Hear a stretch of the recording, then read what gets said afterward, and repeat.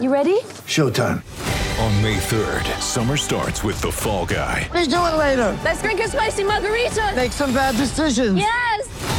Audiences are falling in love with the most entertaining film of the year. Fall Guy. Fall Guy? Fall Guy. That's what the poster said. See Ryan Gosling and Emily Blunt in the movie critics say exists to make you happy. Trying to make it out? Nope. Because I don't either. It's not what I'm into right now. What are you into? Talking. Yeah. The Fall Guy. Only in theaters May 3rd. Rated PG-13. Ladies and gentlemen, let's go downstairs and inside the coach's office. You know, my mind is on our team. Right before tip-off, here's David Locke with head coach Quinn Snyder. It's the Quinn Snyder Coaches Show. Ready? Welcome back, Staples Center. 82nd regular season coaches show of the year, brought to you by Mattress Deal with head coach Quinn Snyder. Since we talked to you before games and we never get to do an after the game, I'm going to pretend a little bit like that we are after the game at this point. And just kind of, there's so much that goes into this. So let's take maybe the guys behind the scenes a little bit who don't maybe always get the recognition, and start with your staff and just what they've done for you this year and what they've done for this organization. It's hard to, delineate certain things because there's so much, and they're so vested in everything across different areas, whether it be game preparation. We talk a lot about internal improvement and development, and I don't think there's a group that does that on the level that our guys do. A lot of things that, when you have a team that plays unselfishly, that's not something that, just rains down from the sky. And, their commitment to oftentimes working with, talking to players, getting them to understand what we're trying to do, and because there's always challenges. There's a lot of things that happen in our program that that are being handled by our staff on a lot of different levels that are hard to even begin to describe. I think that's what makes a staff good. Everybody's got strengths. I think they don't have egos, which you hear. That's oftentimes not the case, or there's you want guys to be ambitious and hungry and care, but they put the group, and oftentimes that means they don't get credit for the things that I get credit for,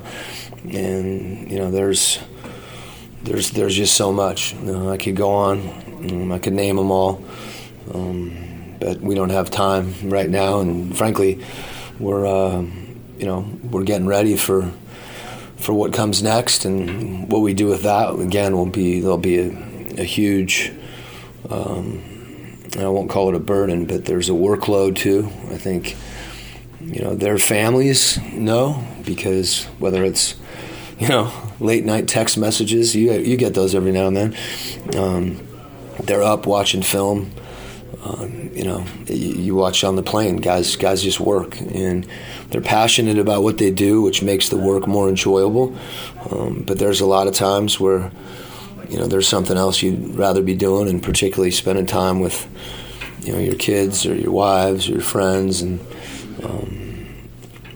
I'm grateful that, that they have the level of commitment and support, and they're a loyal group more than anything. I think that's something that you find that out. The trust and the loyalty is something that, if you're in this business year to year, it's not common. There's a lot of reasons to not be, and I appreciate that to the team, the organization, and myself in particular. Equally uncommon is there's only 240 minutes of playing time. There's only 80 some odd shots a night, and that usually over the course of 7 months derails a team. That's in this league. That's just what happens. This team seems to have avoided that. What do you credit this group to being able to avoid those things that just when you spend this much time together with this much pressure, it usually breaks somewhere along the way? Well, there's always, sometimes when those breaks happen, and they do, it's just a question of being willing to point them out and talk about them. Like I said, that's some of the conversation that coaches end up having with individual players. Sometimes it's things that we have as a team in a film session where guys want to be something greater than just the collection of individual parts, and to do that requires sacrifice. Shots is usually something that's easily quantifiable and guys can see, and how they play and how guys embrace certain roles is something that we've tried to be very committed to and tried to develop and foster, and ultimately it's a credit to the players themselves, because I think it's a fun way to play, and I think when guys do experience that selflessness, they begin to take a lot of pleasure in helping their teammates, and it's kind of the golden rule, right? I mean, it's where basketball can get, and sport in general can reflect life, and when you do give of yourself to something, it is rewarding. But in order to experience that, you have to be willing to give, and as you said, there's a lot of competing incentives to have that happen, but we're lucky that we got the guys we do, and we feel very strongly about philosophically how we want to play, and not compromising that. Coach, thank you very much. Thanks a lot. That's head coach Quinn Snyder. Ron Boone with us next on the Jazz Radio Network.